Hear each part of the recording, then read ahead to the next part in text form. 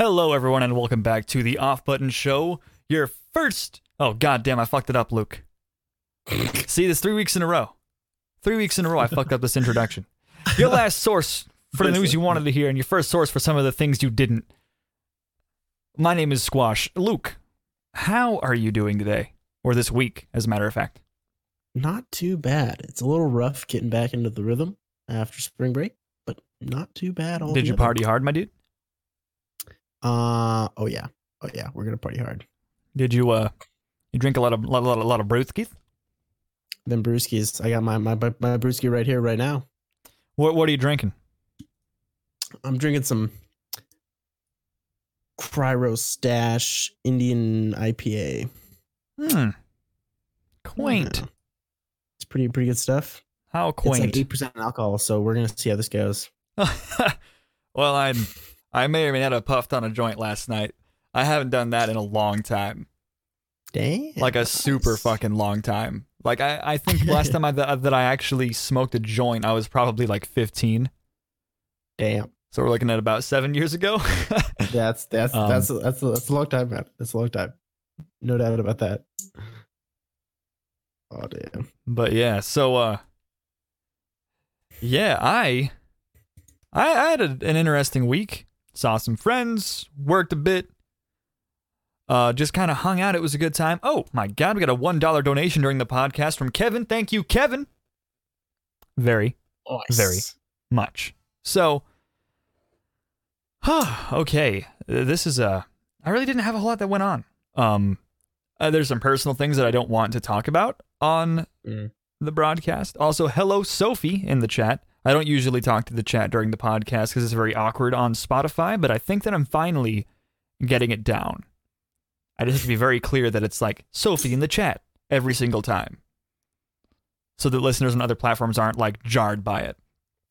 Who's Sophie? Everyone in chat is Sophie in the chat. I actually don't know off the top of my head who Sophie R is. I am sad now. I am confused now. Why am I confused? I know a Sophie from, is it England? Yeah, I think I know a Sophie from the UK. Nice. Wow, Squash, frowny face. Now I feel bad. I am like, I don't know. I had an off week. To be 100% honest, I had a super like shaky week. It had its major ups and then its major downs.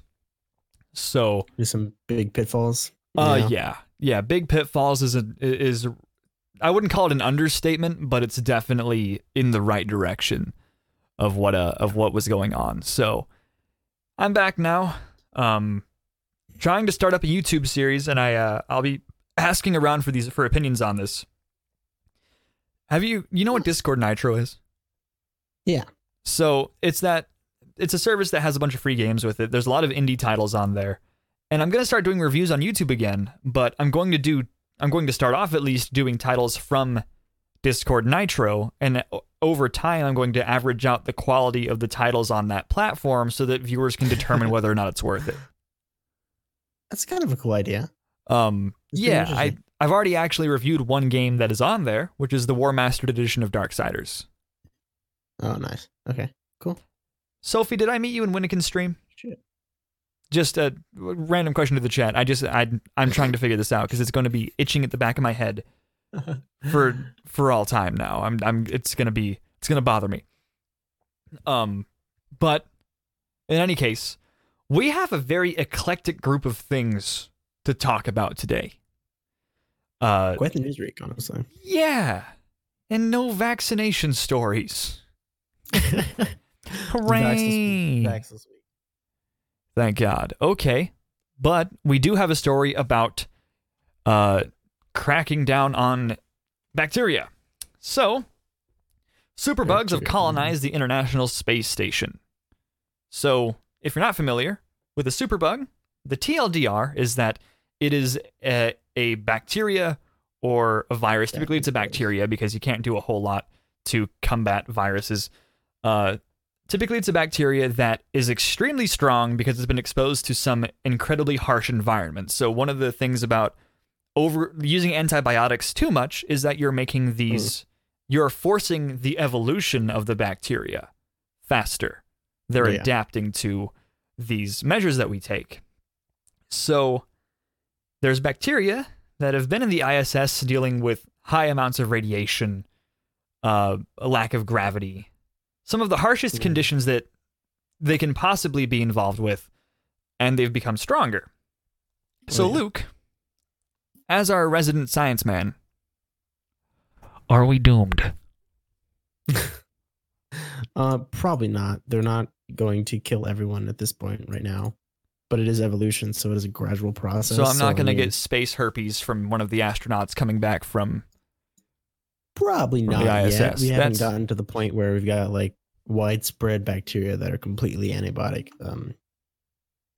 completely immune to antibiotics, but like it is definitely a possibility, and we can see that evolution going on in front of us. Yeah, well, it's frightening because bacteria. I mean, we often take our medical advancements for granted here. I mean, things like the flu have been fatal for the majority of human history.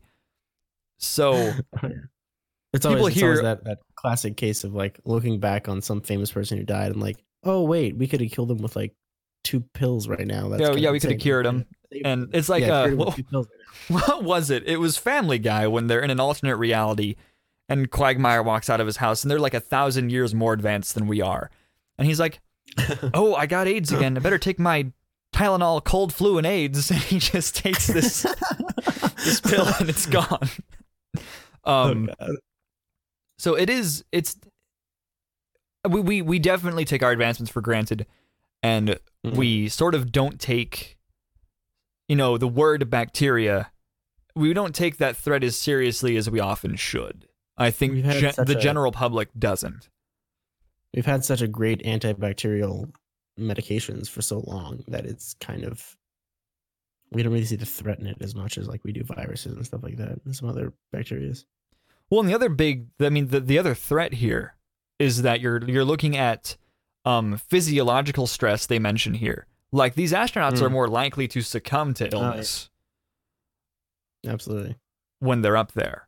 So just definitely interesting. But the silver lining is that there is a coating, AGXX is what it's called, and they used it on the toilet door, and it worked, I guess, extremely well.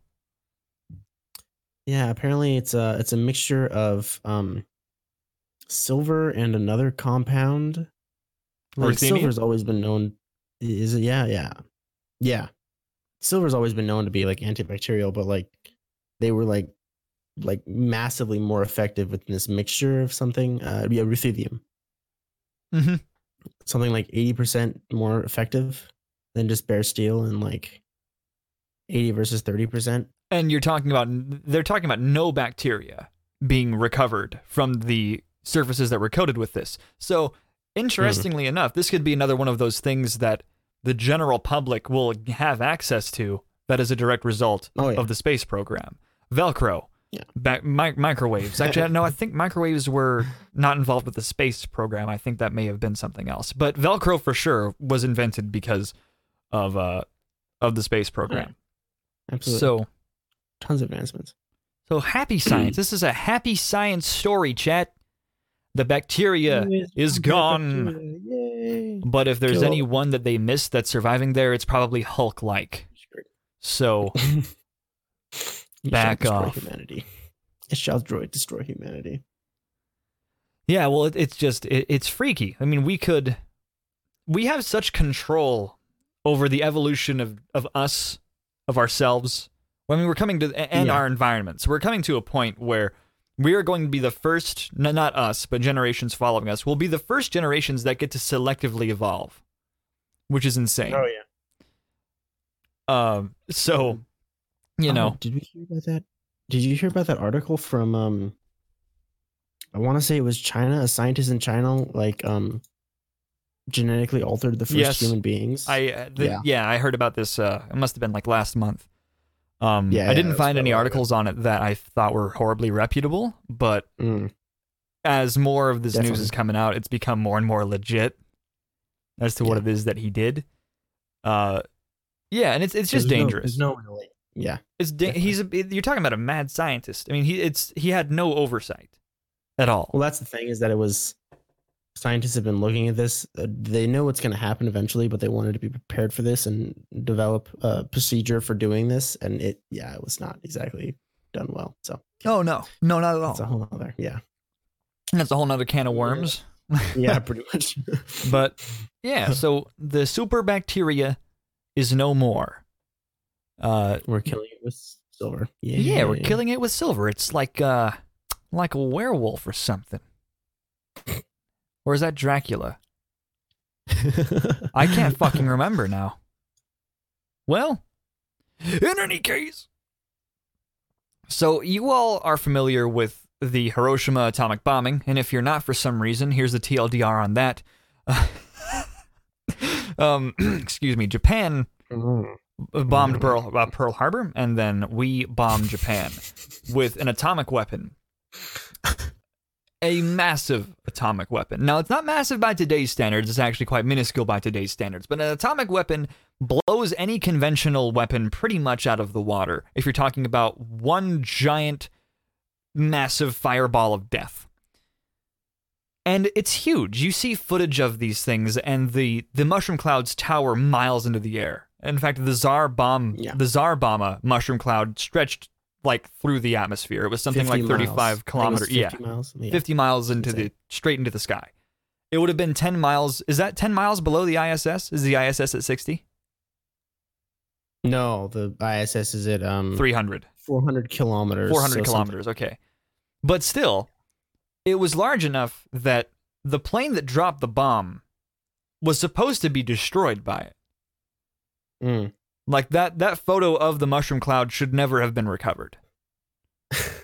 But it's definitely a problem with dropping atomic weapons, is that gravity weapons are just horribly.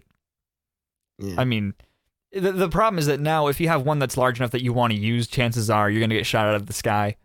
Like your pilot's doomed. You have to have an automated system to do it. But so the Hiroshima bomb, little boy, was 12 between 12 and 18 kilotons of TNT. 12 versus the 50 tons of TNT. Yeah, versus like the 50 megatons of the Tsar. 50 megatons was the Tsar Bomba, yeah. Yeah. So you're looking at a massive power differential. Yeah. But when you're as small as we are, it doesn't really matter, right? They're huge. Well, a meteor exploded in the Earth's atmosphere with 10 times the energy of the Hiroshima atomic bomb, which is still small compared to the Tsar Bomba, but is massive. You have to remember that no one caught it. Bomb. Nobody caught it until like months after, or weeks, days, months. It was something like that. But basically, what happened is that when meteors come through the atmosphere, they burn up, and there's a bit of an explosion. Usually, it's not easy to enter the atmosphere. You're going from absolutely zero resistance in space to a ton of resistance in the atmosphere. All of these particles, all of this new matter being introduced to your flight path. Compressive heating, it's a mess for that poor meteorite. I mean, I feel bad. I feel bad for it. Vaporized. Can you imagine your pet rock getting vaporized that way? Couple thousand degrees Celsius, yeah.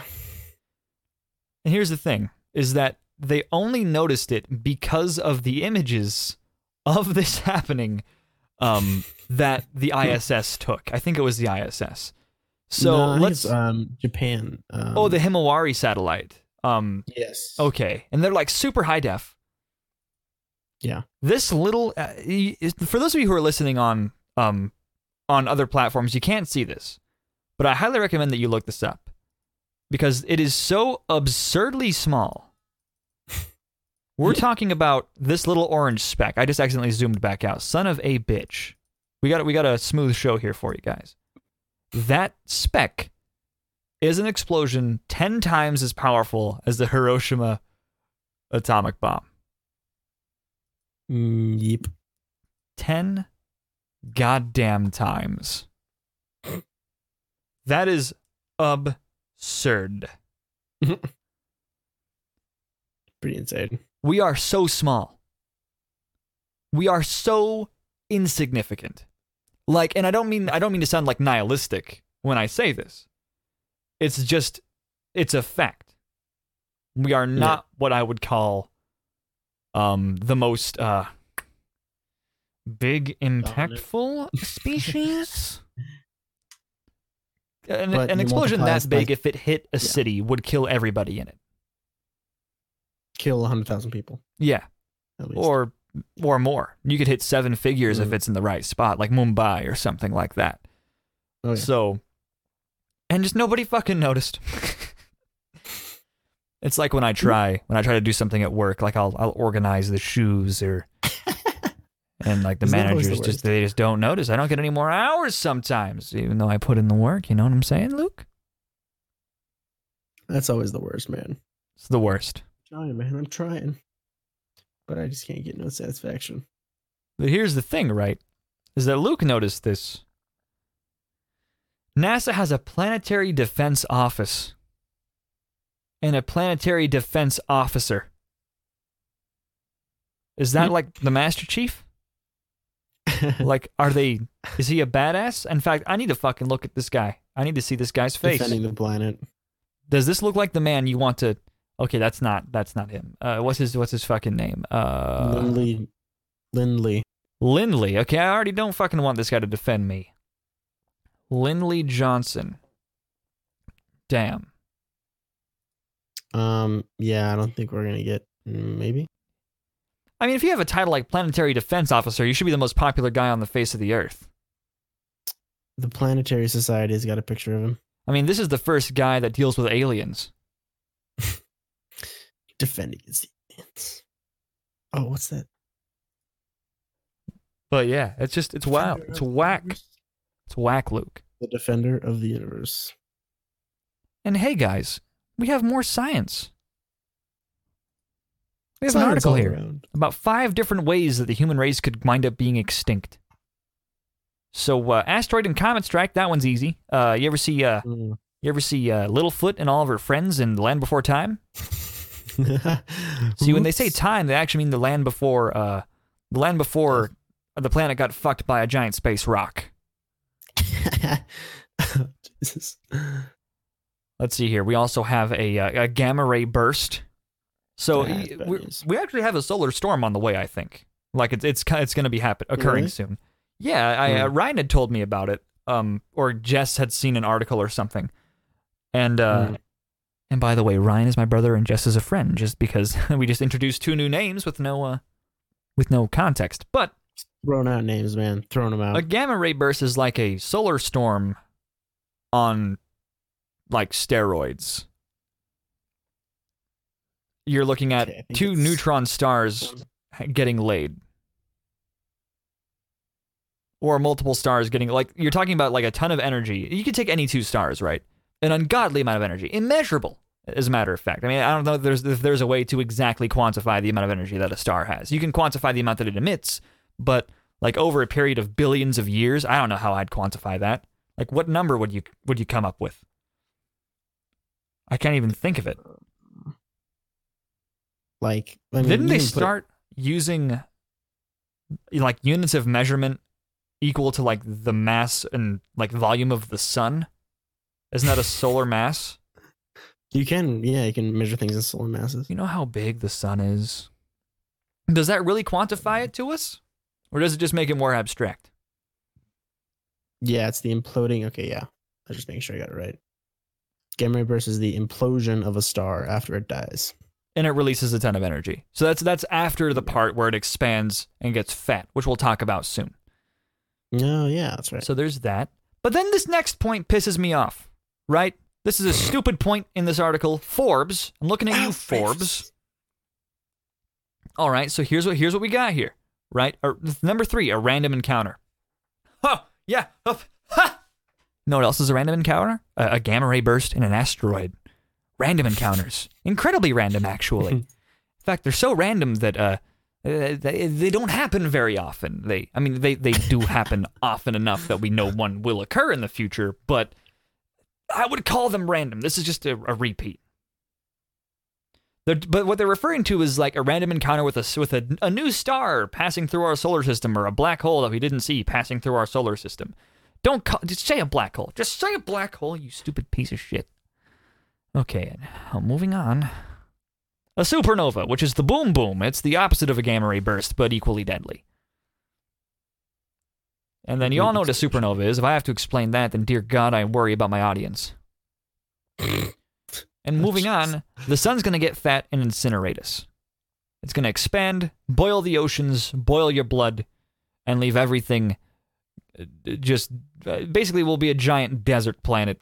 We'll be mercuryized, and then we'll be eaten. So, that's cool. We've talked about some happy science, some sad science. We had to get the sad science in to balance out the happy stuff. But now... There's no way we could ever have a happy podcast. It's just not right, man. No, it just can't happen, man. It's fucking ridiculous. But we're gonna move on to this article. So I want to bring up this point. The article I'm about to talk about is from the Daily Wire. It is a conservative news publication that's not horribly relevant given what we're talking about here, but it is prototypical of conservative news publications to get scientific shit wrong, or to get basic fucking definitions of shit wrong. So, the article is titled Award-Winning Physicist, Science Does Not Kill God. The dramatic pause. And then it starts in Plato's Apology and talks about how he quotes the Greek philosopher Socrates, who basically tells one of his a colleague, that he's agnostic. The quote is, "Although I do not suppose that either of us knows anything really beautiful and good, I am better off than he is, for he knows nothing and thinks that he knows, and I neither know nor think that I know." So, basically, Socrates said he was agnostic. All well and good. Yeah. But now we got to talk about this award-winning physicist. So when you hear the words award-winning physicist, why do you think he won the award? Why would you think, Luke? Maybe he did something in physics that was important. Oh, no. You're dumb, man. You fucking... How the fuck are you in college? Oh, damn. Come on. Yeah, no. He got a Templeton Prize. Here's the requirement. Somebody who has made an exceptional contribution to affirming life's spiritual dimension. That's what he has to do. He didn't win a fucking prize in physics. So it's a very misleading title. And one of the things that he had to say, and by the way, in this article, they boast that the prize comes with $1.5 million, which is more than the winners of the Nobel Prizes receive. And it's like, why did you throw that one in there? The value of the prize. Oh my God, that's stupid. Yeah, and by the way, the Dalai Lama won this award before, so you can't be like, well, he's a scientist but he's religious. Like, no, the Dalai Lama ain't a fucking scientist. Do you understand me? You don't have to be a scientist to get this award. It's not one of those things. So, this quote angers me. So we're going to read it. By the way, the scientist's name is Marcelo Glazer. I actually looked at the pronunciation this week because I didn't want to fuck that up. What he says is that atheism is inconsistent with the scientific method. Atheism is a belief in non-belief, so you categorically deny something you have no evidence against. So, I had a conversation recently with somebody as well, and they basically said, well, I don't know if I can call myself an atheist because I would be denying everything that religious institutions have come up with, including the Gregorian calendar. This is wrong. This is absolutely wrong. Morals, discovery, and religion are not at all linked. Their histories are linked, but they as principles and ideas aren't. The Gregorian calendar has absolutely nothing to do with religion. Exactly. Because the church invented it. Like fucking a religious man hypothesized gravity. I can't believe in gravity now? Let me just drop this fucking phone. It dropped. It hit the fucking ground. I guess I'm not atheist. Stupid. So, I would like to clear something up. If you call yourself an agnostic, you're only giving about half of what you're supposed to be giving the individual asking about your religion. If you call yourself an atheist, you're also not giving enough information. So, you have a spectrum here, an XY sort of a graph, if you will. And much like the politiscales graph, it describes your religious affiliation. So, you have atheism and agnosticism, the A. So, if you take the root words there, you have Gnosticism and theism. Your theism describes only your religious affiliation, and then your Gnosticism describes how certain you are of your religious beliefs. If you're agnostic, you can be an agnostic theist. It would require some mental gymnastics, but you can be. It would sort of defeat the purpose of having a faith if you didn't really think that it was legit. But an agnostic person just doesn't know. They're okay with not knowing about something as complicated as this. An atheist is somebody who believes that doesn't believe in a God. You can be an agnostic atheist. Like, you can be an atheist, but be open to evidence to support, like scientific evidence that could support the existence of a higher power. That would make you an agnostic atheist. The issue that I have with this article more than anything else, and I want to let Luke talk because I'm fucking talking over him right now. You're fine, man. You gotta have a soapbox, man. You gotta have a soapbox. Yeah, it's because he is conflating two things that are completely unrelated. Gnostic atheists, if you're talking about like a debate scenario, an atheist that says there is no God is as disingenuous as somebody who says there is for sure a God, because it's an unfalsifiable and an unverifiable statement. You can't prove it, you can't disprove it. This guy's full of shit. And he's a millionaire. I want to remind you, he's a millionaire. Yeah, I think given the fact that he won an award for affirming life's spiritual dimension, it's kind of surprising that he would make this mistake. But I believe he made this mistake accidentally. I would like to think that too. Because then you're just spreading misinformation accidentally, and like, check your information. Mm-hmm. Yeah. Check the thing is, it doesn't help that he has a bias. He has a reason to spread misinformation. I mean, if you're looking at, and the thing is that the publication has the reason to perpetuate this misinformation as well. Their viewers don't mind it. It validates. Well, it's a good article. Award-winning physicist. Science does not kill God. And the thing is that point, the point that he makes at the end actually isn't horrible. He says, the last two paragraphs read as follows. For those who believe the Earth was literally created in 6 days, Glazier has a few thoughts. They position science as the enemy, because they have a very antiquated way of thinking about science and religion in which all scientists try to kill God. Science does not kill God. I think this is a totally fine point. My issue is that I hate it when people weasel their way out of the word atheist. It's annoying. Or socialist. Like, we have socialist programs in the US. The military is a socialist program. Public education is a socialist program. So is Social Security. So, but if anyone runs if you use the word socialist to describe your political affiliation, or to describe a piece of your political affiliation, you're nuts. Because you're never going to get votes, man. You're screwed. Yeah, it is. What the hell did JonTron say? But fucking sane. But fucking sane is what it is. He was talking about Dan Aykroyd, but I'm talking about socialist. We have we selectively decide when language matters. And the importance of actual definitions matter. And we twist and contort things to suit personal narratives. And as a guy who goes by squash on the internet, I'm here to squash that crap, you bitch. But yeah, I don't like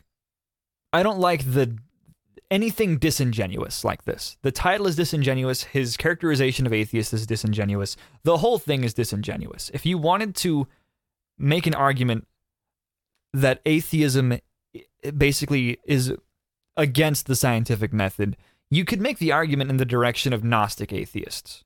You can. They are denying the possibility that something exists and using a lack of evidence as sufficient evidence, that's not sound. That's not a sound argument to use. You could debate that. Well, but I'm getting grouped in with these nihilists because everybody wants to use the word atheist to describe people to describe a very, very large group of people. In fact, if you don't go to church, if you don't actively have a faith that you can characterize, you're an atheist, more than likely.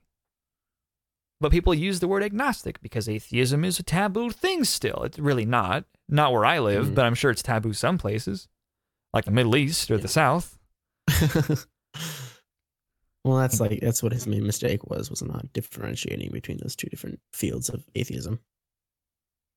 Yeah. Well, you win some, you lose some. You win some, you lose some, I guess. Pretty much. So we're going to move on from there to some stories about Halo. Yes, we're a gaming and news show. We're finally going to talk about some gaming today. Topics, man. Yeah, absolutely. So I have been every day looking for info on a release date for the Master Chief Collection, and I'm sure some of you have been too, because I'm so excited about seeing that game on PC. Awesome. It's going to be lit. It's going to be litty on my titty. But 343 has openly said they are hesitant to commit to a Halo Master Chief Collection PC launch date because they don't really know how long it's going to take. And they don't want to feel rushed. They don't want to No Man's Sky this project. Thank God. Yeah, exactly. I'm like, as much as I'm like, I want a release date. No. Yeah. I don't mind that they're taking their time with a little bit. And that just shows. It unfortunately shows that they're probably not as far along as we would like them to be. I think they're probably got quite a ways to go. Well, I'm hoping that's not the case. I'm hoping they're at least close on Halo Reach, because otherwise it would I'd be confused as to why they would decide to announce it. Yeah, true. And they also have two studio subsidiaries of 343 working on the optimization of these games. Just this topic. Because they're doing a ton. I mean, they're moving to supporting windowed mode for Halo games, 21:9, 16:9, 16:10, 3:2, and 4:3. They're gonna support 144 Hz refresh rates across every single game, FOV adjustability, which has to be geared differently for every single game. That's true. And another detail: Halo 5 is not coming to PC.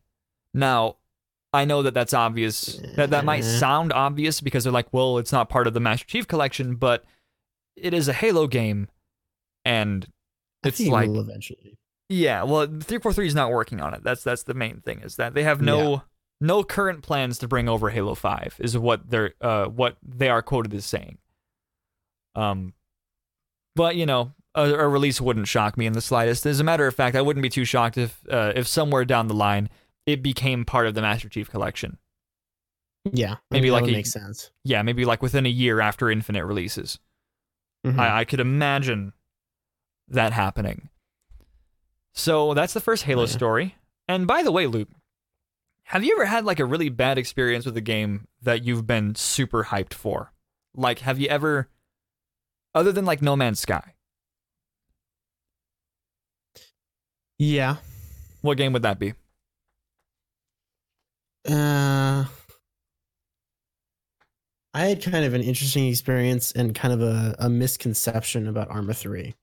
I didn't think Arma 3 was what it ended up being.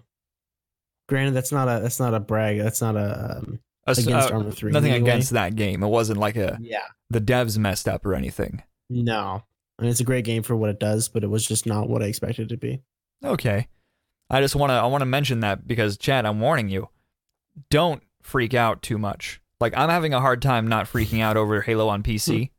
But if you get your hopes up and you climb that fucking rock wall and then you get knocked off of it, sad day.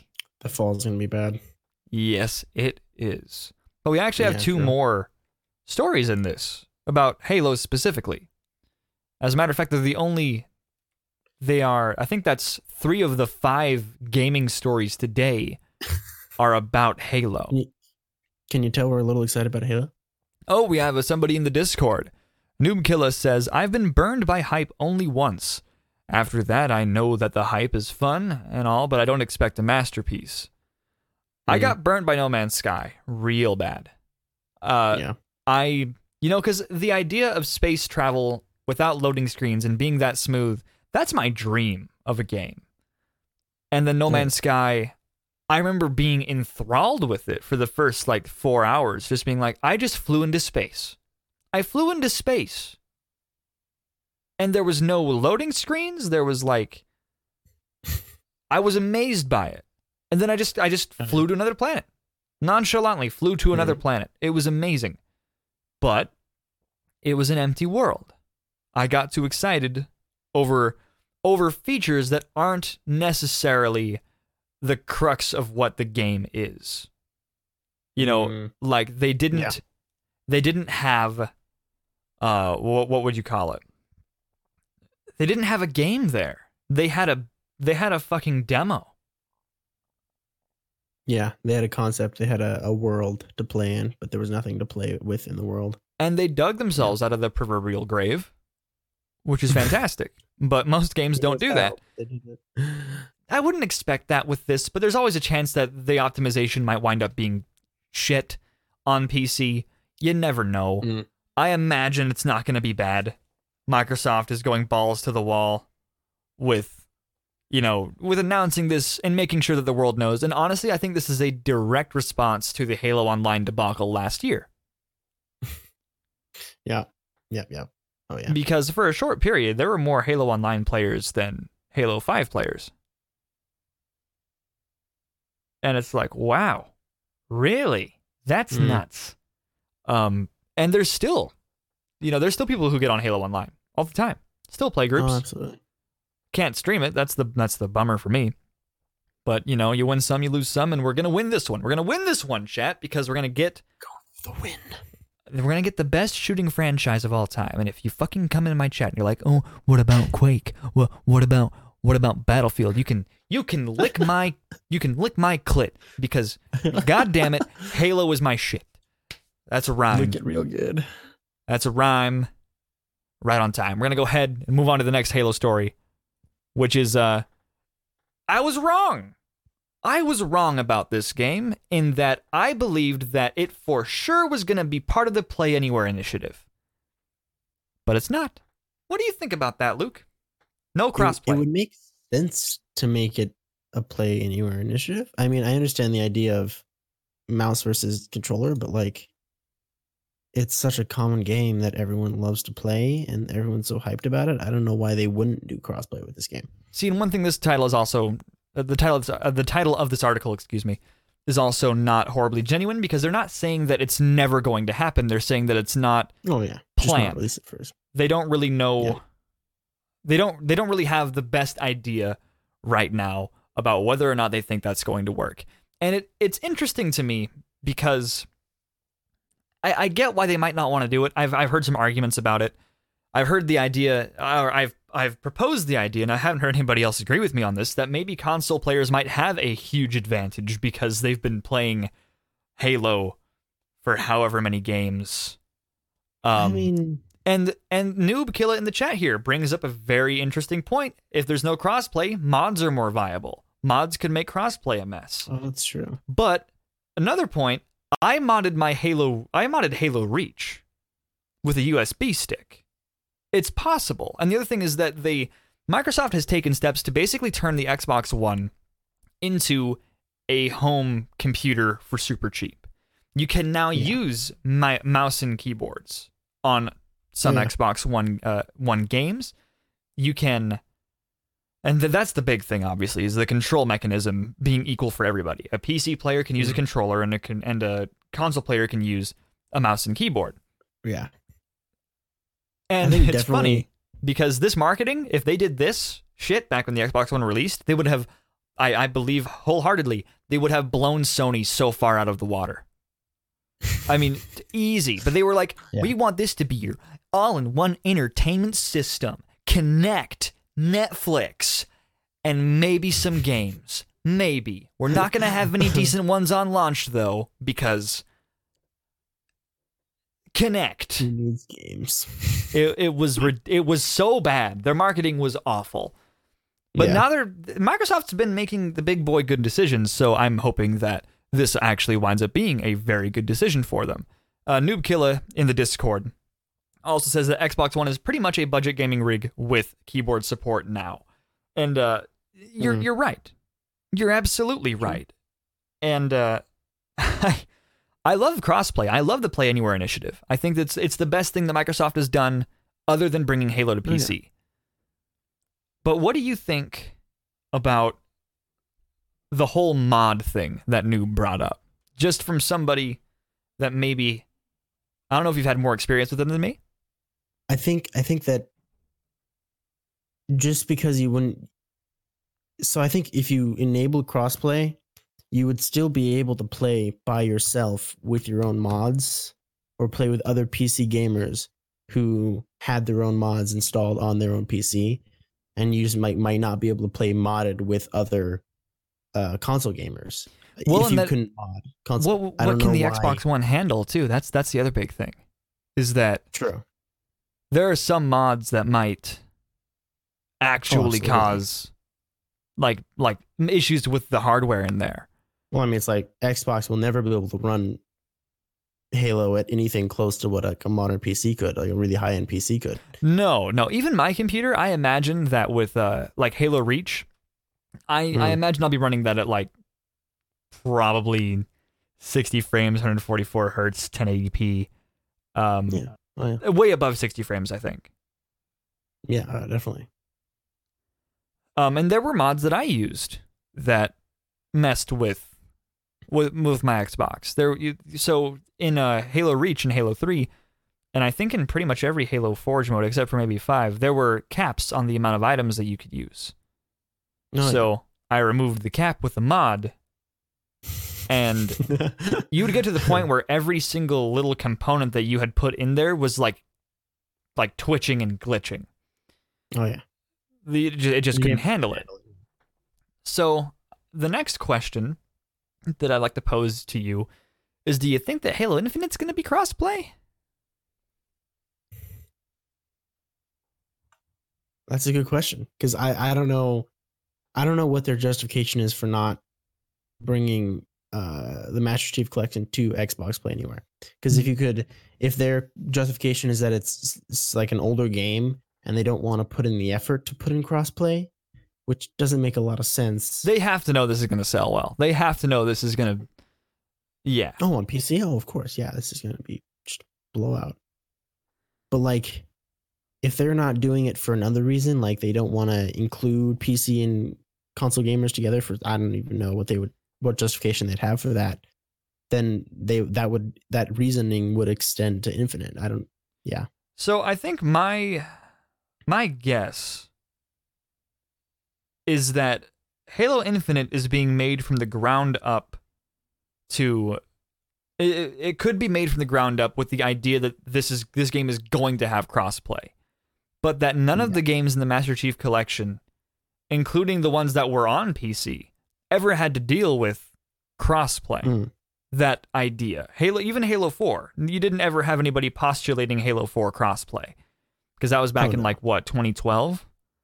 Yeah. So I think that it's more likely that Halo Infinite on launch will have crossplay, and even more likely that Halo Infinite somewhere down the line will have crossplay. Now, it's just a guessing game, I guess. Yeah, because I don't know if they would... Because it doesn't... I don't know enough behind the technology and the programming behind it to know a reason why an older game wouldn't be able to be incorporated into crossplay. I think the big thing is how aiming works and how movement works on a console versus a PC game, particularly with like a aim assist. But you know, True. if you can already play with a mouse and keyboard on the Xbox, that's really the part that throws me off. Is like you can already play without aim assist on a mouse and a keyboard. They deal with this already. So I don't know, chat. I'm lost, chat. I don't know. I really don't. So that's a bummer for some people, and it also means I think that you have to buy a new copy of the game if you already own it. That's another thing. I don't know. Even if you don't include crossplay, why can't you include cross-buy? Like buy the game for both consoles. I agree with that. I really do. The thing is that, well, this is going to make a lot of money no matter what they do, so they're probably like, well, let's just charge them for it then. I can't blame that. Squeeze every last cent. I can't blame them for thinking that way, if that is the case. But it is kind of like, oh, well, I think fuck you. Yeah. I think for people who've already bought the game, it might make sense not to include the PC version, but like in the future, I don't know. Yeah. Yeah. Interesting. Very interesting. Very, very interesting. And then the last Halo story here is that Microsoft's going to have beta tests for future Halo PC releases, including this, because they're releasing it in parts. And we're not going to get anthemed. Oh, Noob Killer in the chat once again has a comment here. Console uses floating values for aiming. PC uses hard values to the decimal. Oh, that creates problems, doesn't it? I wish I knew more about what those things were. You see, I'm a guy who owns a point number versus a hard value. Yeah. Interesting. So it's like so could you explain what that is to me really quick? Stored. Huh? Could you explain to me exactly what that means if you know? I'm pretty sure it's a differentiation in the way the numbers are stored and the type of, not the type of memory, but the way they're stored in the program. The numbers for aiming is stored. Like a floating point number versus a hard code or a hard to the decimal point number, like he was talking about. And it's to compensate for the thumbsticks, because that's what Noob just said, is the float value is to weed out noise in the thumbstick, because thumbsticks have dead zones in movement. Yeah. So when it's dead, I assume that it basically assumes where the thumbstick is and keeps moving in that direction. Yeah. Interesting. Very interesting. So I guess reprogramming from the bottom up for Infinite might give them an advantage there. And the thumbstick is not outputting a perfect 0 when the stick is in its neutral. Oh yeah, no, absolutely not. They have to compensate for that difference somehow. I never knew that that's how that worked, though. That's interesting. I didn't know there was such a massive difference in the way that it was programmed. Oh yeah, and Halo Reach might be the first preview, so that'll be pretty cool. If we can get in on that, we'll be streaming that for sure. Another question, Luke. Yeah. Did you play a lot of Halo growing up? Not really, other than with you guys. No. I was going to ask you if you had a particular favorite. Not really. I didn't. Yeah, I just didn't play enough of them really. Yeah, the only Halo I ever really played was with you guys in high school. Well, I didn't really have my own other, and I was a Nintendo guy, so unfortunately I did not have an Xbox or a Xbox. So yeah, Luke was a toxic male, saving damsels in distress, cutting turtle dragons. Oh, Zelda, man, that's the way to go. Hell yeah, man, hell yeah. But that was the last Halo story. I'm excited for the betas. I really am. Yeah, it's gonna be fantastic. But moving on from there, I might get in on that. Should be fun. Oh hell yeah, dude! We could totally play that. Looks like a good time. Noob Killa in the Discord says, "Yay, game programming major over here." Hey, and by the way, let me know when you need that voice acting done. Damn you! Get that script written. Get your script writer going, because I need work, even if it's unpaid. I don't care. But the next story is titled Black Panther and Captain Marvel are paving the way for a more inclusive MCU. By the way, the next two stories are kind of social, cultural social stories. Is it fast enough? Is it evolving fast enough? So I want to ask you, Luke, is it? I don't quite understand. It's an interesting question because what's your metric? What is fast enough? Is there a certain rate at which we should be evolving? I think. And what is the yeah, exactly. What is the consequence of? Yeah, like okay, so we can move faster, but is faster better? Is faster the goal? Is I don't know. Are we moving fast enough? That's just an ambiguous question, but like I think progress, and we see progress here, is good. And I think progress is going to happen at whatever rate it kind of wants to happen. I don't think you can really. Well, that's the thing, is that I think a lot of these social. Yeah, I think you're hitting the nail on the head here. These social justice-y types, I think that, and I hate to use that because it's a pejorative, and not a lot of people that would make this point don't fall into that category, but I have to get the general idea of who these people are. And I think they fundamentally don't understand art at times. The slow roll usually pays off. Usually does. Yeah. So you could make the argument, okay, so look at the main cast of the Marvel movies. The guys who have carried the MCU so far. You're looking at Captain America, Iron Man, Thor, Black Widow, the Hulk. I would say Black Panther has done quite a bit to carry the MCU. Spider-Man has as well. Then the Guardians of the Galaxy, of course. Yeah. Overwhelmingly white. Overwhelmingly male.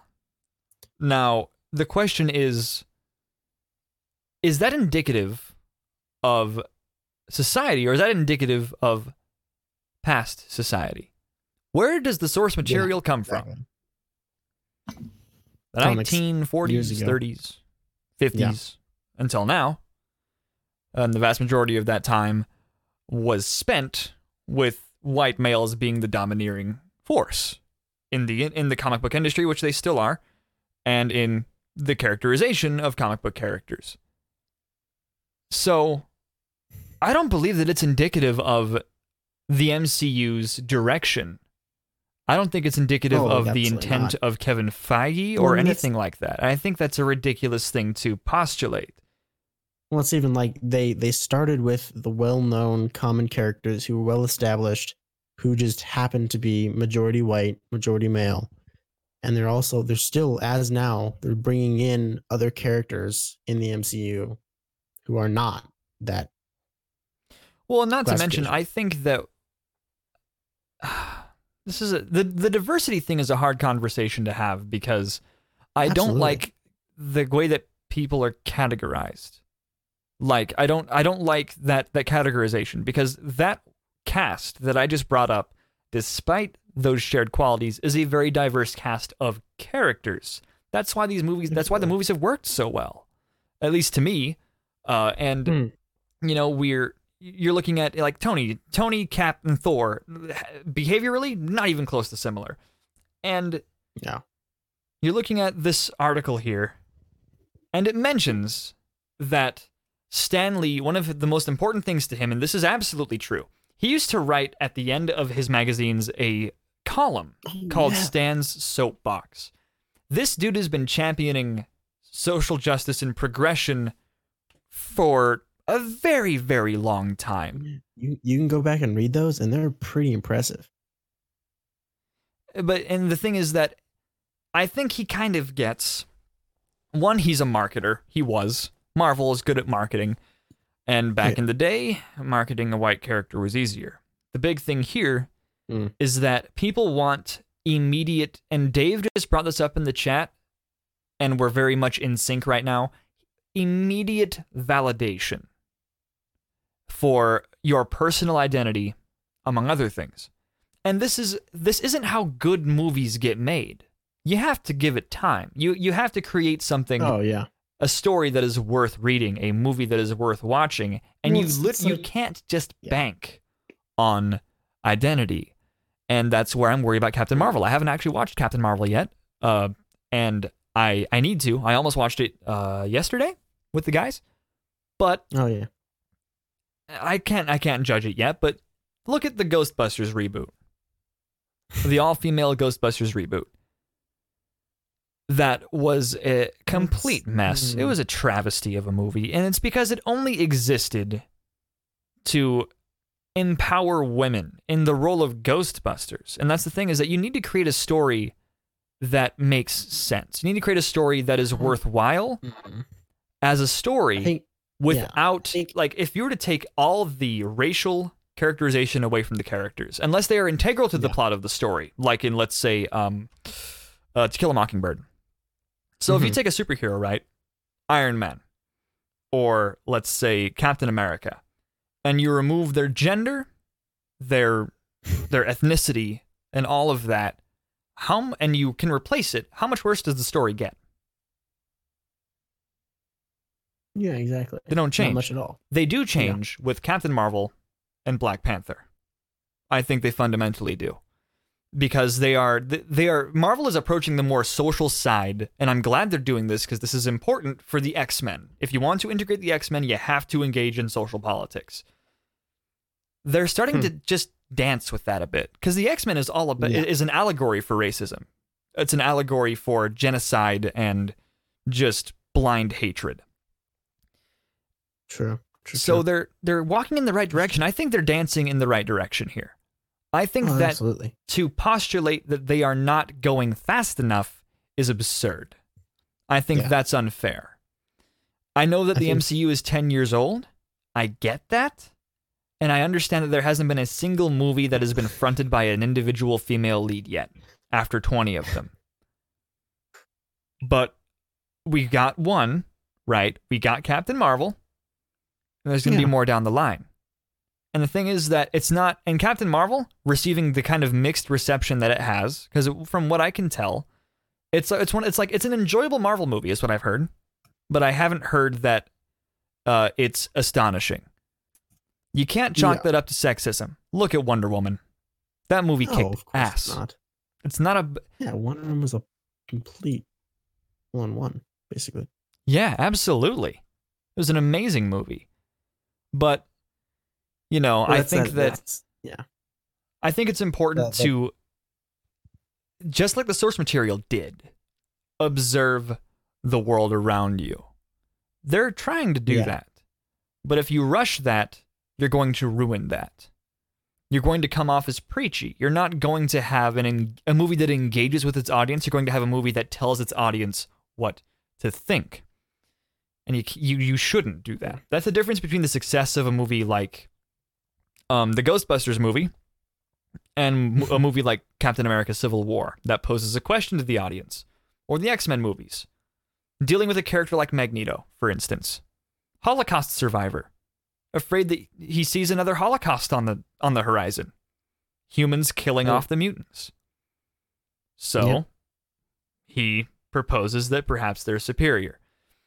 The mutants are physically superior, so he's like, well, maybe we should be the ones to Holocaust them because they're, we're superior. We're the future. There you go.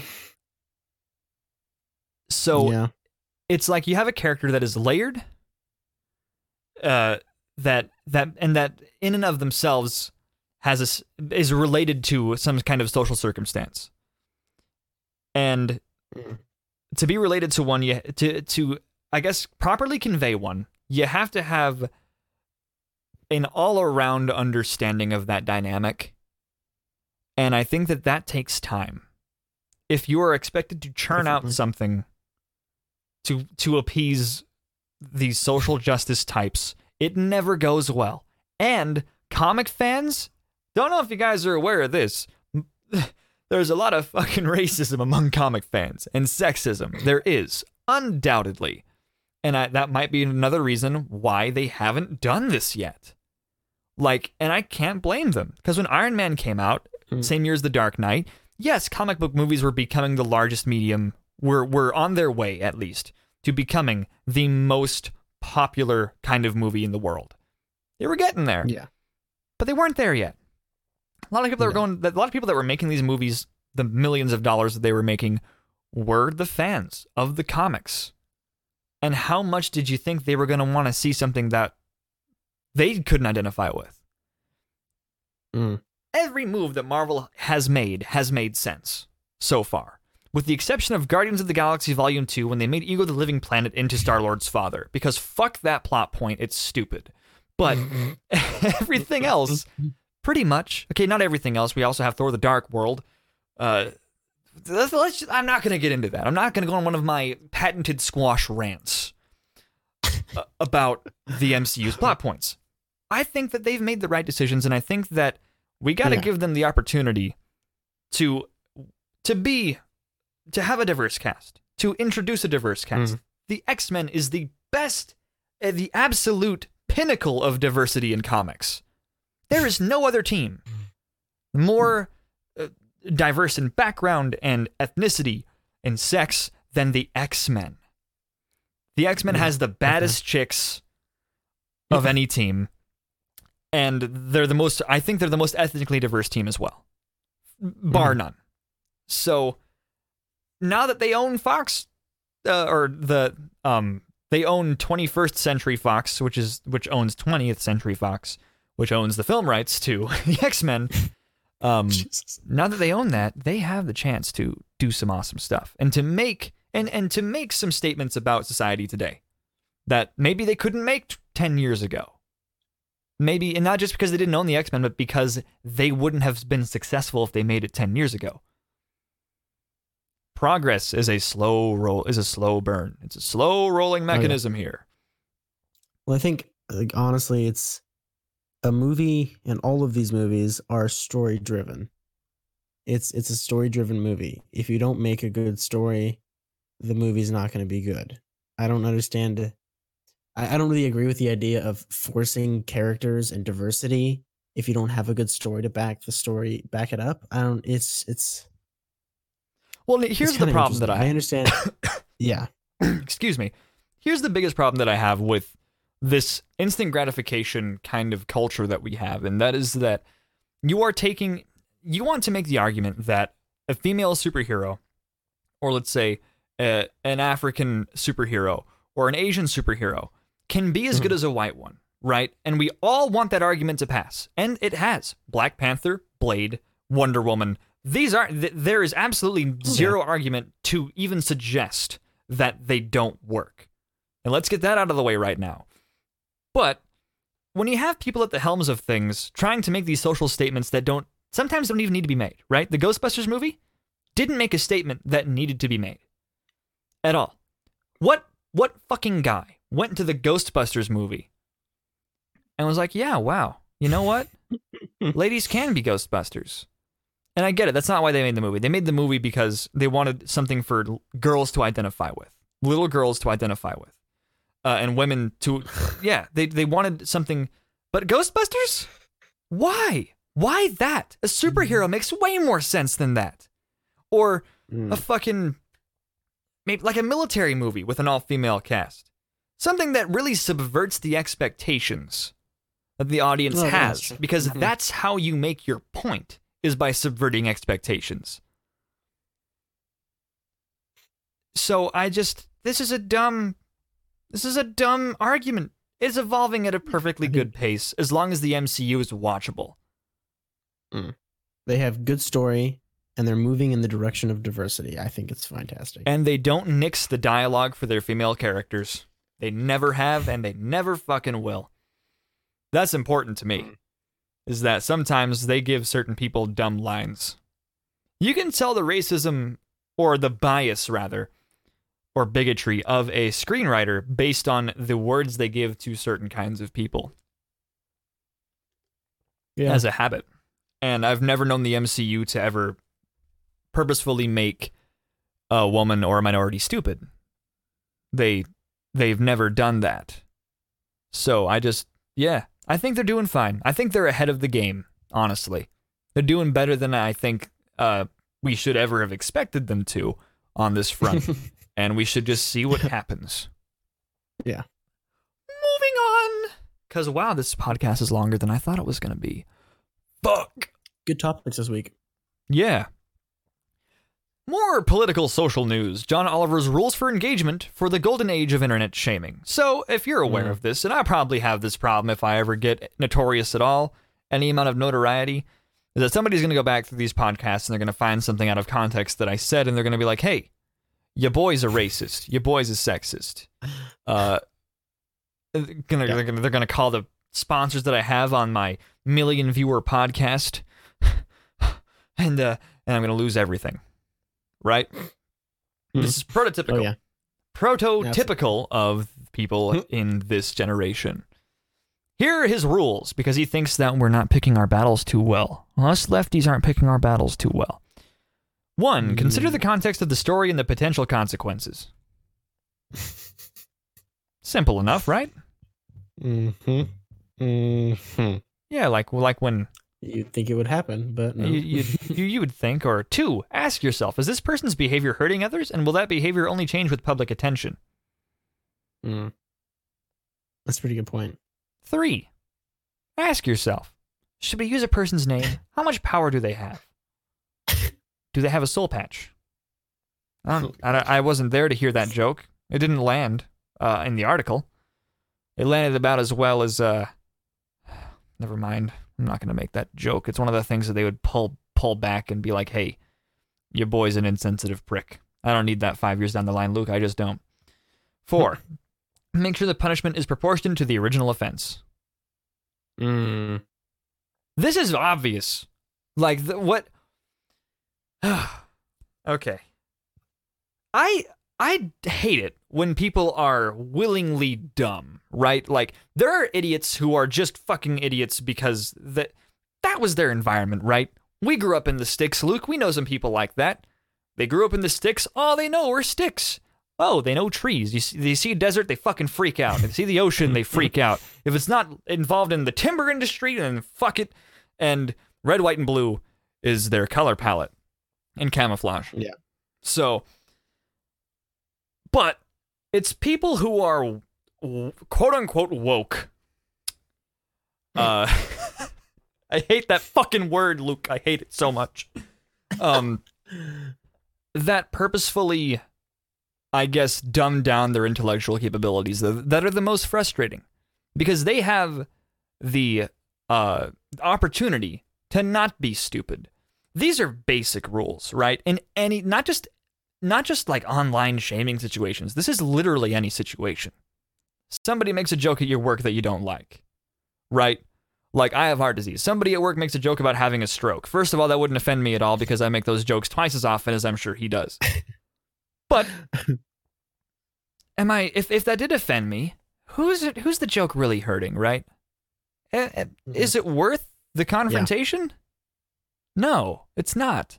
Or like when somebody freaked out because I juxtaposed cancer to make a point, right? So we were talking about how I had my head shaven a couple years back, and somebody at my work, a customer, I was a cashier at Walmart, for those of you that don't know, came through my line and suggested that perhaps I shouldn't have that haircut because of the statement that it makes. This was near the time of the Charlottesville riots and all of that business. So they basically just said, hey, you look like a Nazi, so grow some fucking hair.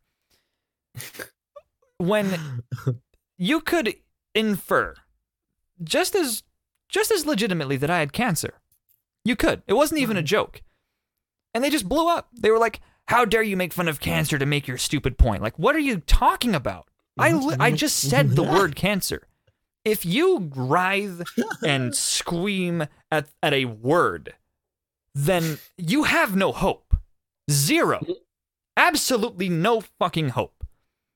That is absurd. And we suck at it. Our generation sucks at these simple things. Simple analysis. Everybody has to have a fucking cause and fight everything and make their life as dramatic as humanly goddamn possible. Oh, yeah. Now, Luke, my question to you is why do you think that is? I don't understand. Like, have you read this? Have you watched this video? I haven't watched the video here. Because it's from his show, isn't it? Yeah, it's from his show. I read the article. All of his shows are fantastic. They are. I like John Oliver. Don't get me wrong, by the way. But this isn't a slam on John Oliver for putting this into his show. It's just that I don't. It burdens me emotionally that we live in a world where he had to put this into his show. He felt like it was something that he had to address. Well, he interviews Monica Lewinsky at the end of the show. Yes. And it's really interesting because he talks to Monica Lewinsky about how over stressed how shamed she was and how publicly shamed she was and how long she was publicly shamed for something that like wasn't her fault specifically and really wasn't anything to do with her, and how drastically she was affected in her life because of this. It's pretty interesting. I don't know. Yeah. See, and I don't know how I feel about, because shaming something that is awful is fine, right? But everybody has a different idea of what that is. And this is where the argument gets complicated. But I think that, generally speaking, the moderate base of people has this down. It's the loud minorities on the left and the right that are really fueling this whole thing, right? And I think that part of it is that we validate so much of ourselves based on public reaction. That's the social media age, right? And the other thing is that we live in a world. We didn't really grow up in this, Luke, but I think social media plays a big part of this, into this, because I mean, internet shaming is borderline worse than the in-person variety, because it's there and it's always there. You can't. Oh, yeah. How do you can't really fight it? Disappear. Yeah. And the other thing is that generations like ours was told that we could shoot for the moon, and we could be there. You know, we were told that we were special, that we could change, that we could move mountains. And I know this because this is the story of almost every kid like myself. I got told that I had the brain, I had this massive brain, and I could change the world if I wanted to. The world was my oyster, and that isn't how things panned out. And now people are like, well, you go from that high to that low so fast, and suddenly you get real confused about things. And I think that there's a level of entitlement that these people have, because they're told that they're special, right? So my opinions must be special too. My feelings must have some intellectual property. And they don't sometimes. And we have to accept that. We all get angry or sad over irrational shit. Right? Like, for instance, Futurama, the dog episode, and then Fry's older brother, that episode. The one about the older brother, I cry every fucking time I watch that. And I know several people who are like, oh, I can't watch the dog episode, I'll cry. I can't do that. It's a cartoon. We cry. Yeah. It's not rational. Yeah, it tells a great story. It's a beautiful story. But we cry over fictional characters doing... And the thing is that it doesn't have to be rational, right? That's what emotion is. Emotion, they're like, it's like a knee-jerk, uncontrollable response. And that shouldn't be indicative of who we are as people, right? We shouldn't go with that all the time, but we're being conditioned to go with that all of the time. Like, this makes you feel this kind of thing? Well, go with that, I guess. Tell them how you feel, even if it doesn't make any goddamn sense. We're becoming pansies, to put it lightly. And I think social media is the primary issue here. And I'm not saying stop watching this podcast. If you stop watching this podcast, I swear to God, I won't do anything. I'll just keep going. I'll keep going along my merry way. Yeah, there you go. Share it on your social media platforms with your friends so we can make them insecure, I guess. I think social media and the internet are a main driving cause of this. I mean, people have talked about this for years, but like the resonation and how it resonates between people see other people who have their same views, and they started expressing their own views, putting this online. Are you familiar with Jim Jeffries? Yeah, of course. He has one of my favorite skits on this exact thing. He says something along the lines of, okay, back in the 1890s, a guy that fucked pigs was weird, and he knew it. He knew he was weird. But now you can go online and join a pig fucking community, and suddenly you feel less weird because you've communicated with other insane people. Now, I'm not saying that pig fucking and your political affiliation are even close to as drastic as one another. But what I am saying is that echo chambering is real, and it's dangerous. Yeah. It's not good in the least bit. Well, it's like Monica Lewinsky, like, if that scandal happened without technology, a smaller group of people would have known about it, would have been able to react to it, and would have been able to shame her about it. Mm-hmm. Well, and the thing is that dialogue is important, right? And shaming sometimes takes a part in dialogue. But I think that this is the boy who cried wolf thing, right? Like, if you're going to bitch about everything, how severe are the things that you're bitching about, actually? Like, really? Yeah. Every time that somebody makes a joke that you don't agree with, do you actually sit in your bed, cry, and shove fucking peanut butter and celery down your throat? I don't know what the fuck they do. I just, like, do you let the... I don't know. How do you deal with that if that is actually indicative of your suffering? How do you fucking live? How do you go to the store and see non-vegan foods out there? Like, oh my God, meat? They killed a chicken? Yes, I killed a chicken and I ate it. I ate its ass. It was delicious. It was fantastic. Yeah. Noob Killer in the Discord says the following. We're way over becoming pansies. We're full on, nobody say anything, we must speak in emojis because they can't hurt anyone. Now just delete the monkey, gun, and poop emojis first. What the fuck?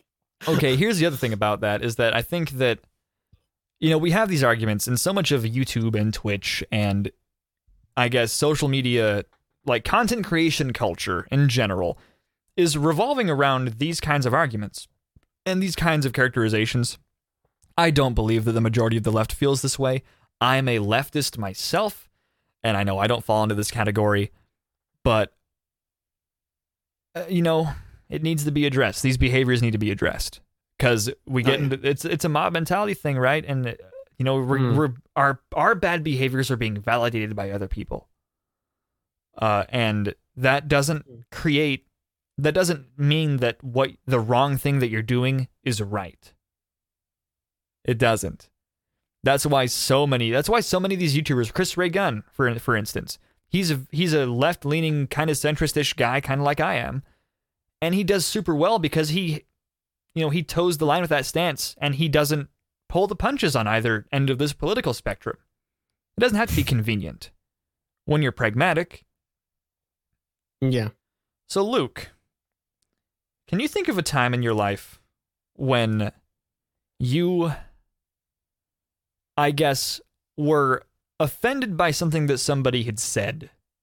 And I hope to God it wasn't me that said it, but if it was, be honest. And you just bit your tongue. I mean, I don't know. My entire, all of high school and junior high was like, all kind of like, I don't know.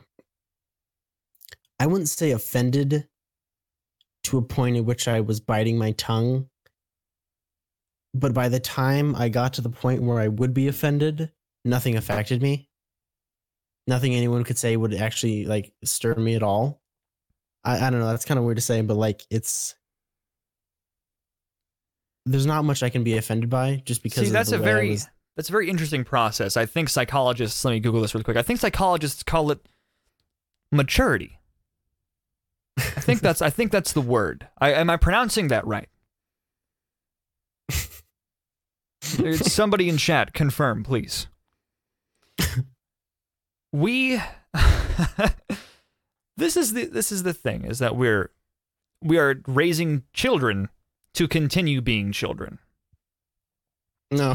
Or teenagers to continue their nihilistic self, I guess, self-pity adolescent phases. We're telling them that that's legitimate. We're telling them that these feelings that you're having are things that you shouldn't. It's not that I want them to feel shame. It's not what I want from them. Oh no, yeah. What I would like to see is people starting to kind of let some of this crap roll off of their shoulders a bit and just take a deep breath and be like, okay, you know, I'm still me. I have crafted myself into a person that is worthwhile, and I don't need this person's validation. Work customer service. Everybody on the I hear people who are like, everybody should enlist into the military for a year. Fuck that. Everybody should work retail. Every last one of you. Oh yeah, should work retail. Should work customer service, man. Customer service. It's always an adventure. I don't know. I think it's So I went on my fucking tirade, the third or fourth one of the day, not including ones that I had before I went live, and the ones that I will have after. But basically, just fucking be an adult. There we go. There's the golden rule. Grow up. Yeah, there's situations that I get into where I like make a joke or something around someone I know, and then they get like super offended at the joke. I don't know. It's just the way I came up and the way I was raised, and as a matter of fact, high school, like, yeah. Yeah, let me go ahead and address the other end of this too, because there's another side to this that I see. I see a lot of people in my chat. And in fact, I don't know if any of you in here are guilty of this, but you say some insane shit, right? And the behavior. So on one hand, you shouldn't be oversensitive, right? Yeah. On the other hand, you should curb your insensitivity for people who you care about, and in situations where maybe things like that aren't warranted. If somebody in your life, I have a sibling who is non-binary. Mm-hmm. I am trying, and I'm going to fuck up the pronouns at least once before this conversation is over, because they were my sister for 20 plus years. And now and I think they're my sibling. They're them. For my sibling, I am willing to give them that courtesy. And people in general, right? If they're, and the thing is that most people, they're not demanding this of you, right? You do get instances like that where there's a guy in the fucking GameStop or whoever, I guess, ma'am in the GameStop, for those of you who've seen that video. Yeah, where it's like, how dare you, for making an inference about their gender. But I think, we need to treat each other with some level of dignity. And the part of maturing is accepting that, hey, I can be an asshole sometimes. Maybe this person is sensitive about this for a reason, right? There are two sides to this coin, and both sides need to adjust, because there are people who are out there being assholes for the sake of being assholes. As opposed to, like, I made some jokes at Walmart that pissed some people off, right?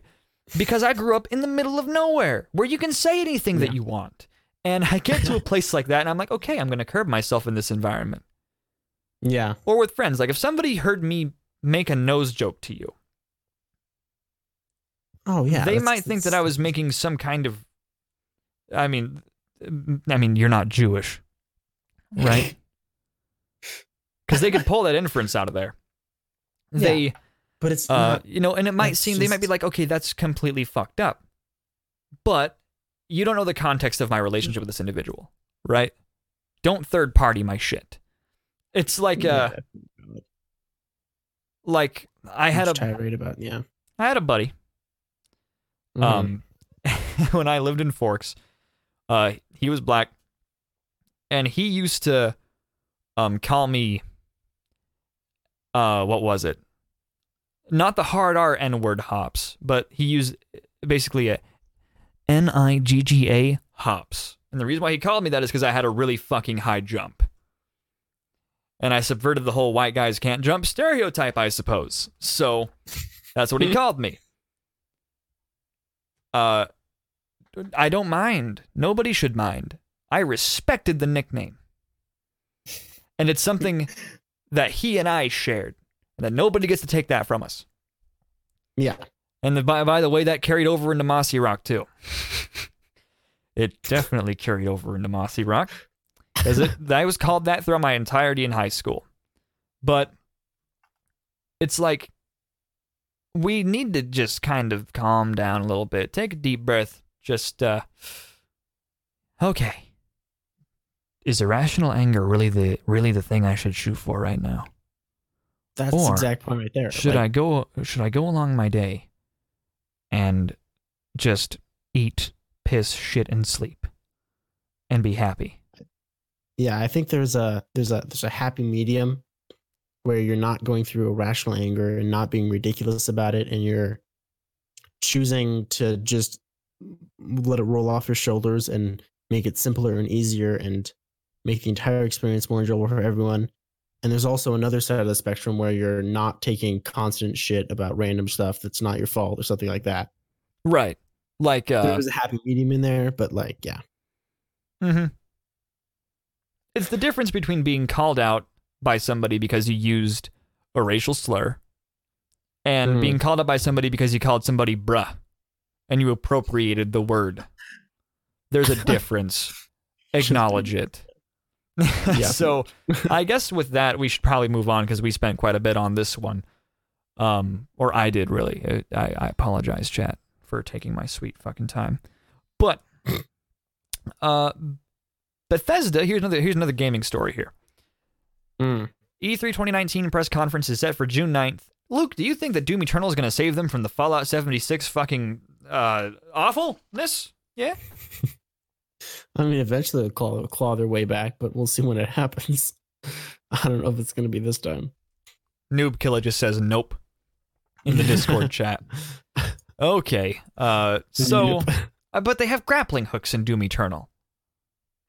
That's got to count for something, right? Right, chat? High five. They've got a... This, I don't even know what to say here. I don't know why I put this in here. But Wolfenstein Youngblood, Starfield, Elder Scrolls 6, maybe something will change, but man, they had a rough year last year. What I want to do this year, guys, is I want to live stream watching E3. Live. Oh, nice. That's my plan. That'd be good shit. Yeah, because I mean, after last year, after all of that shit, oh my God. Fuck. I just want to see how they're all going to fucking clean up the mess that they made. All these devs. Oh my God. Particularly Bethesda. I'm most interested in how Bethesda is like. Are they going to send Todd Howard up on stage to be like, all right, guys, we know we messed up last year, so what I want to tell you is that Elder Scrolls 76 is coming soon. Oh, good God. Coming soon to your microwave. Stupid. I am pumped for Doom Eternal. I'm amped for that game. I'm a little pumped for Wolfenstein Youngblood. Starfield, I'm really excited about, and of course, Elder Scrolls 6 makes me chub to even think about that. So, yeah.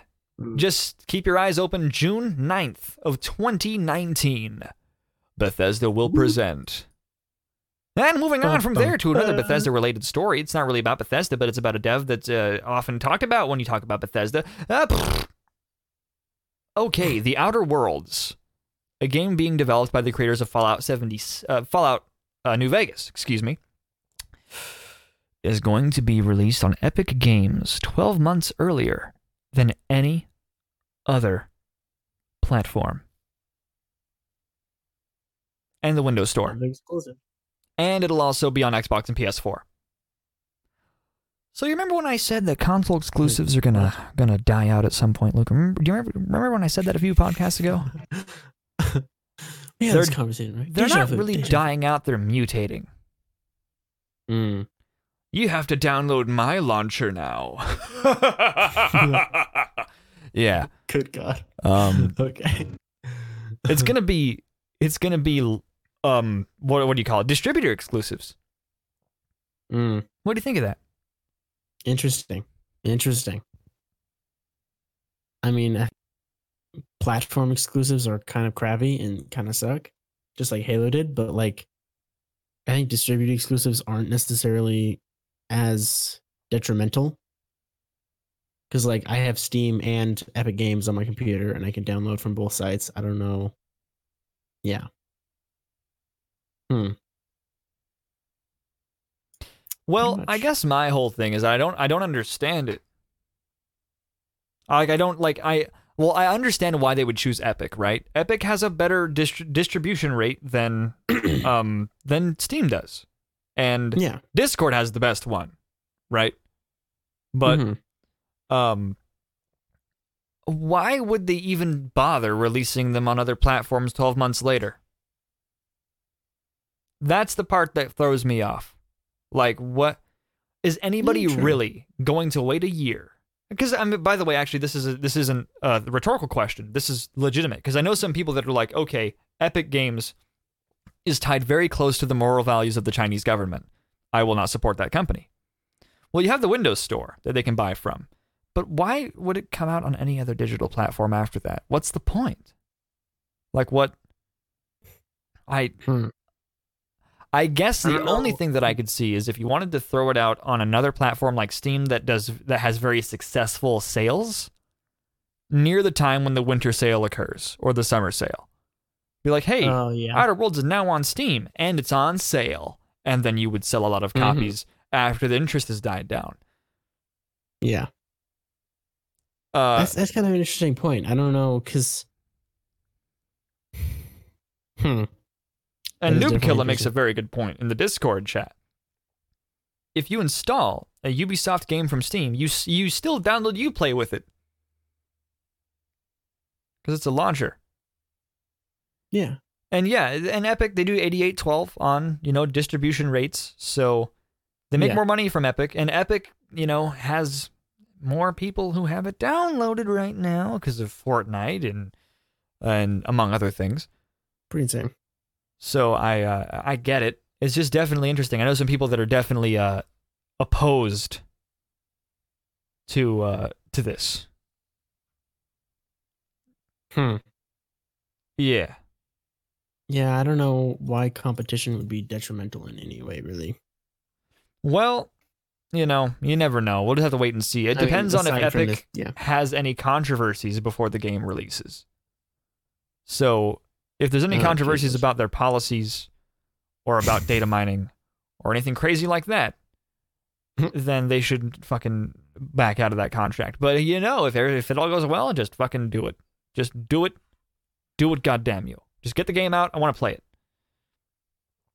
We have... I guess we only really have one more story here, right? Just the... Yeah. All right. So here we go, guys. Down the rabbit hole. J.K. Rowling. All right, ladies and gentlemen, she is one of the, if not the most successful author ever. I mean, she's up there. I think she was the first billionaire author to ever live, I believe. And it makes sense. Super successful children's series that adults love. And that children grow up with and pass on to their children. It was a recipe for greatness. Basically. She needs to she needs to shut the hell up. Okay. All right. So one of my first aspirations, and I've said this before, one of my very first aspirations, in fact, probably the first one, was that I wanted to be an author. I was obsessed with stories like Lord of the Rings, the Aragon books, watching things like Avatar: The Last Airbender. I love high fantasy, and I love fantasy in general. So I always wanted to be an author, and science fiction would bleed into that later on. And I think an important thing, you have to know what details to not include. That might be one of the top 10 most important things when you're writing something. You don't have to describe each blade of grass, right? And everybody knows that. So, J.K. Rowling has had this habit. Let's call it a very bad habit. It's like an addiction. It's like an alcohol addiction, right? she grabs her phone every now and then, and she's like, you know what? I think Dumbledore's gay. And then she tells everybody, you know what? Dumbledore is now gay. Not a problem. That was a tamer controversy.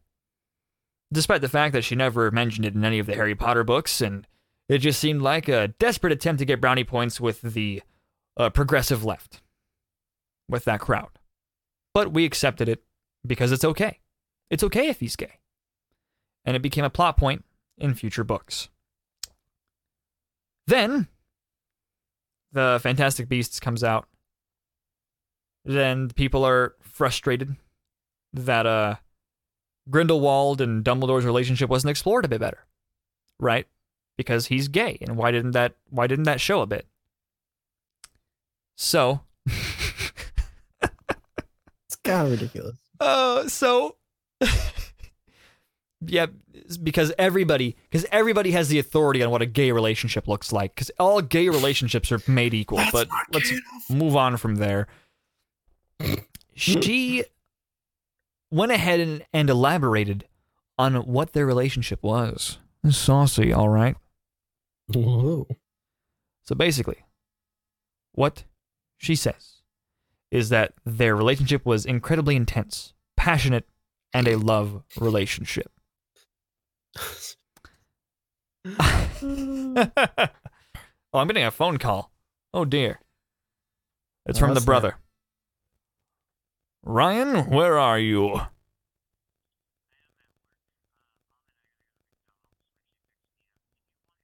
Yo, you want to get me some McDonald's, bro? Like, chat, this is legit. He's getting me McDonald's. All right. Yo, could I get a Big Mac? Or like a couple Big Macs if that's possible? Yeah, and if not that, just give me like 3 McDoubles or something. Like, yeah. Yeah, this is going into the podcast, by the way. Hell yeah, bro. Hell yeah, we're on the podcast right now. We're ordering McDonald's on the podcast. Hey, chat, you guys want anything? No? I'm going to put you on speaker so you can say that to my chat. Say it. Buy for your co-hosts, but not for chat. He'll buy for my co-host, but he won't buy for chat. All right, Ryan? It was nice talking to you, but we will see you next week. This has been hell yeah. The Ryan segment. Okay. I thought he was like outside the house and got locked out or something, but nope. He's like, hey, you want a McDonald's? Okay, I'll take some McDonald's. See? Okay, I'll take it, man. That was a nice little break in this rant that I'm going to go on. Intermission. Now the question is, where was I? Fuck. Oh, yeah. She said their relationship was incredibly intense. It was a passionate and a love relationship, implying sex. Why did you have to say that? He said they had her, like... And the thing is that people now are like, well, now she said that, and now she's like devolving all gay relationships to kinky sex. You're the one that asked for more details. She gave you them. I'm as pissed off at the people who are demanding more details as I am at her for saying them. Don't feed them. Don't feed them this shit. You don't have to know everything about every character. You just don't. Like it's like when the story ends, it should end naturally. There shouldn't have been anything after the 7th book. It's like the fucking the Star Wars Episode 6. There shouldn't have been prequel movies. There shouldn't have been any new ones. I like them. I like the new ones. Don't get me wrong here. But it ended. It was over. Hooray! Yeah. Let's make something else. No, no, we can't. What are you talking about, man? Making something new? That's ridiculous. Where the fuck do you think you work? Reboot this, reboot that. Extend the Skywalker family. Bring in a new old fucking raisin-looking Sith Lord. Just fuck. God damn it! It is uninspiring to have people like this. Yeah. At the top. This is a bad habit. Like J.K. Rowling, you need to go to rehab, right? Here's an example. Somebody on Twitter asked her, right, if there were any Jewish students at Hogwarts. You're not going to fucking believe. I mean, if you already know about this, then you believe it. But she replied to this tweet with Anthony Goldstein Ravenclaw, Jewish wizard. I didn't even... Did the bitch have to choose Goldstein?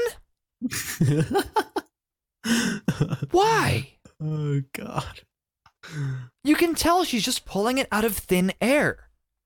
And that's a problem. You're an author. Yeah. It's important to care about your source material, and that's what bugs me so much about this. It's like she doesn't give a crap. She's just looking to get brownie points with people. I hate it. I can't stand it. Yeah, that's kind of weird. I understand she's written a lot of material for Harry Potter. Plot holes are inevitable. But don't go out of your way to add things just to appease people that they've already bought your book, dude. They don't really need. They already watched your movies. Why do you have to pet them like a diseased, injured cat? Like, oh, it's gonna be okay. There was a Jewish wizard in Hogwarts. It's gonna be okay. You okay, Snookum? It's gonna be okay. There is value. And the other thing that I don't appreciate about this, because it's not, honestly, what she said about Dumbledore and Grindelwald is the least bothersome thing I've ever heard. It doesn't bother me at all. And I think that it's the people replying to her that are really the fools of the situation. But I think it's important to end a story naturally because it allows the imagination of the reader to continue. Yeah, of course. And when you are quashing everybody's ideas about a character through too many details, I think it harms the story to some degree, especially a children's story. You should allow a kid to become invested in a character and to make of them kind of what they want sometimes. And I'm not saying that you shouldn't have gay characters in children's books, by the way. I'm saying that to retroactively retcon your character, because no, I don't believe that he was gay the whole time. I think that she's full of shit when she says that. Because if that was a major plot point, she wouldn't have hit it. It would have been part of the narrative. It would have played into it somehow. Maybe Voldemort, because Grindelwald was gay and failed, grew some bias about them. Be like, hey, maybe they're weak like the Muggles are. Who knows? Who knows what she could have done with that? But she didn't do anything with it. So I don't believe that. Of course she did. It was in the early 2000s. She's not going to do anything with gay people. Yeah. So, no. Yeah. These are very, very bad excuses. And, it's not doing her any favors. She's aiming for brownie points. Thank you, DJ Rocket Racer, in the Twitch chat for the 40 bits, by the way. This is the longest podcast in this series on record so far, so dope. But, Luke, how do you feel about retcon behavior? I just really wish this would never have happened. It's the same thing with it's the same thing we talked about with Marvel Universe and diversity. Like, it's a story-driven medium. You wrote the story. It was a fantastic story. You don't need to go back and change things to make it more inclusive. Right. People already loved your work on the basis that it was like the Marvel Universe. Let's go ahead and harken back to that story a little bit. Oh, yeah. People love Marvel. And it's not because it's diverse, it's because the story was solid, right? But they're taking steps in the direction of diversity without retconning already existing canon. Right? Well, yeah, this, unlike Marvel, is not continuing. Granted, there is the new movies that have come out, but they're prequels. And then they did have a play. They did have a play about Harry's kid. But that is canon. But no, it's just, if you're going to add details to a character, you shouldn't do it during a speech at Cambridge or wherever it is that she released Dumbledore's thing, or over Twitter. Randomly. You should do it in the story. You really should. Yeah. Because that's going to be organic. It's going to be a surprise. your readers are, and it won't feel like a retcon. You know, because you really can't call the Dumbledore thing a retcon, right? But what you can infer is that he wasn't intended to be a gay character. He wasn't intended to have a sexuality because his relationship wasn't a part of his characterization at that point.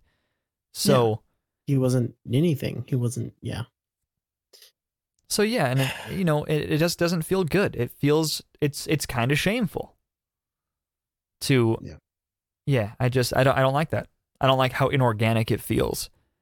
And this is for those of you that love to write, that want to create paracosms and worlds for other people to enjoy. This is a very good lesson as to what not to do. When you write, focus heavily on the details that matter, and don't worry about the ones that don't. Write something, elaborate things that add to the story.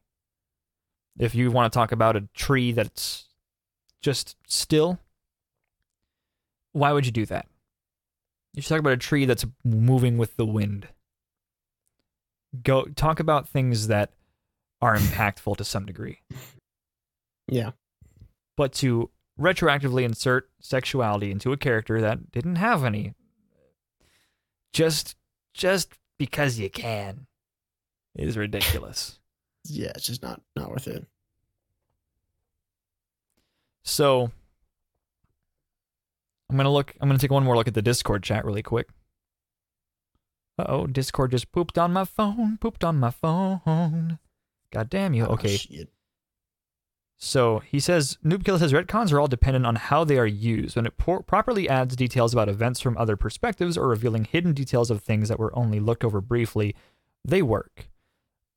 Another beautiful example of this bullshit is The Last Jedi, because it was a retcon movie. That's what it did, and that's the only purpose it really served, was to just retcon everything that happened in The Force Awakens.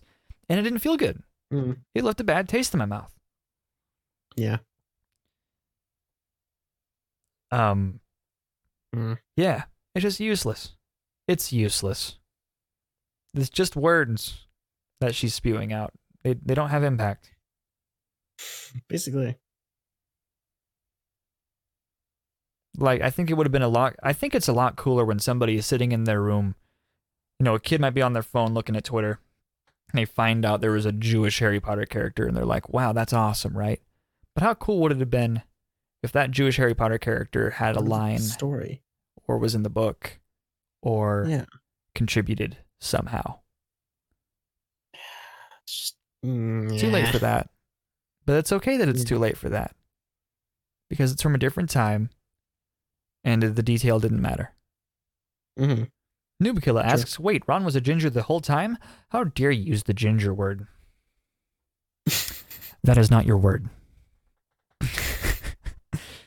But no, I don't have anything else to say. I'm just disappointed, basically. Definitely.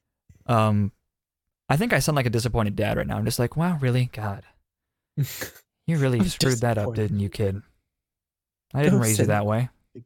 Think about what you've done. All right, ladies and gents. So, here's the closing bit here, which, we need to go to the other screen. Ta-da! The podcast is now on an app called Anchor. It's going to be on Anchor, Spotify, SoundCloud, and Apple, and hopefully Google Play soon. And basically on Anchor specifically, you can send us voice messages and questions and such. And as a matter of fact, if I get my mixer set up properly, you could do that during the stream. Theoretically. Pretty cool. And I could answer questions from subs. Or whatever it is. You can send them during the week if you have topics that you want to bring up that are very specific. If you need advice, anything like that. I'm interested in what you guys have to say. So if you download the app, by the way, the audio quality on Anchor is way better than Spotify. How Spotify found a way to make podcasts sound like crap, I'm not entirely certain, but Anchor is better, Apple is better, SoundCloud are all better than Spotify. But still up there if that's what you want to use. This is a great little broadcast here. Nearly 2 hours. Good stuff. Yeah, and I might nix the community section for tonight. because food is on the way. Food. And it's kind of late, and somebody just went to bed. Don't want to keep them up too long. So, yeah. Just for the sake of being respectful, because we usually end about between 30 to 50 minutes earlier than we did tonight.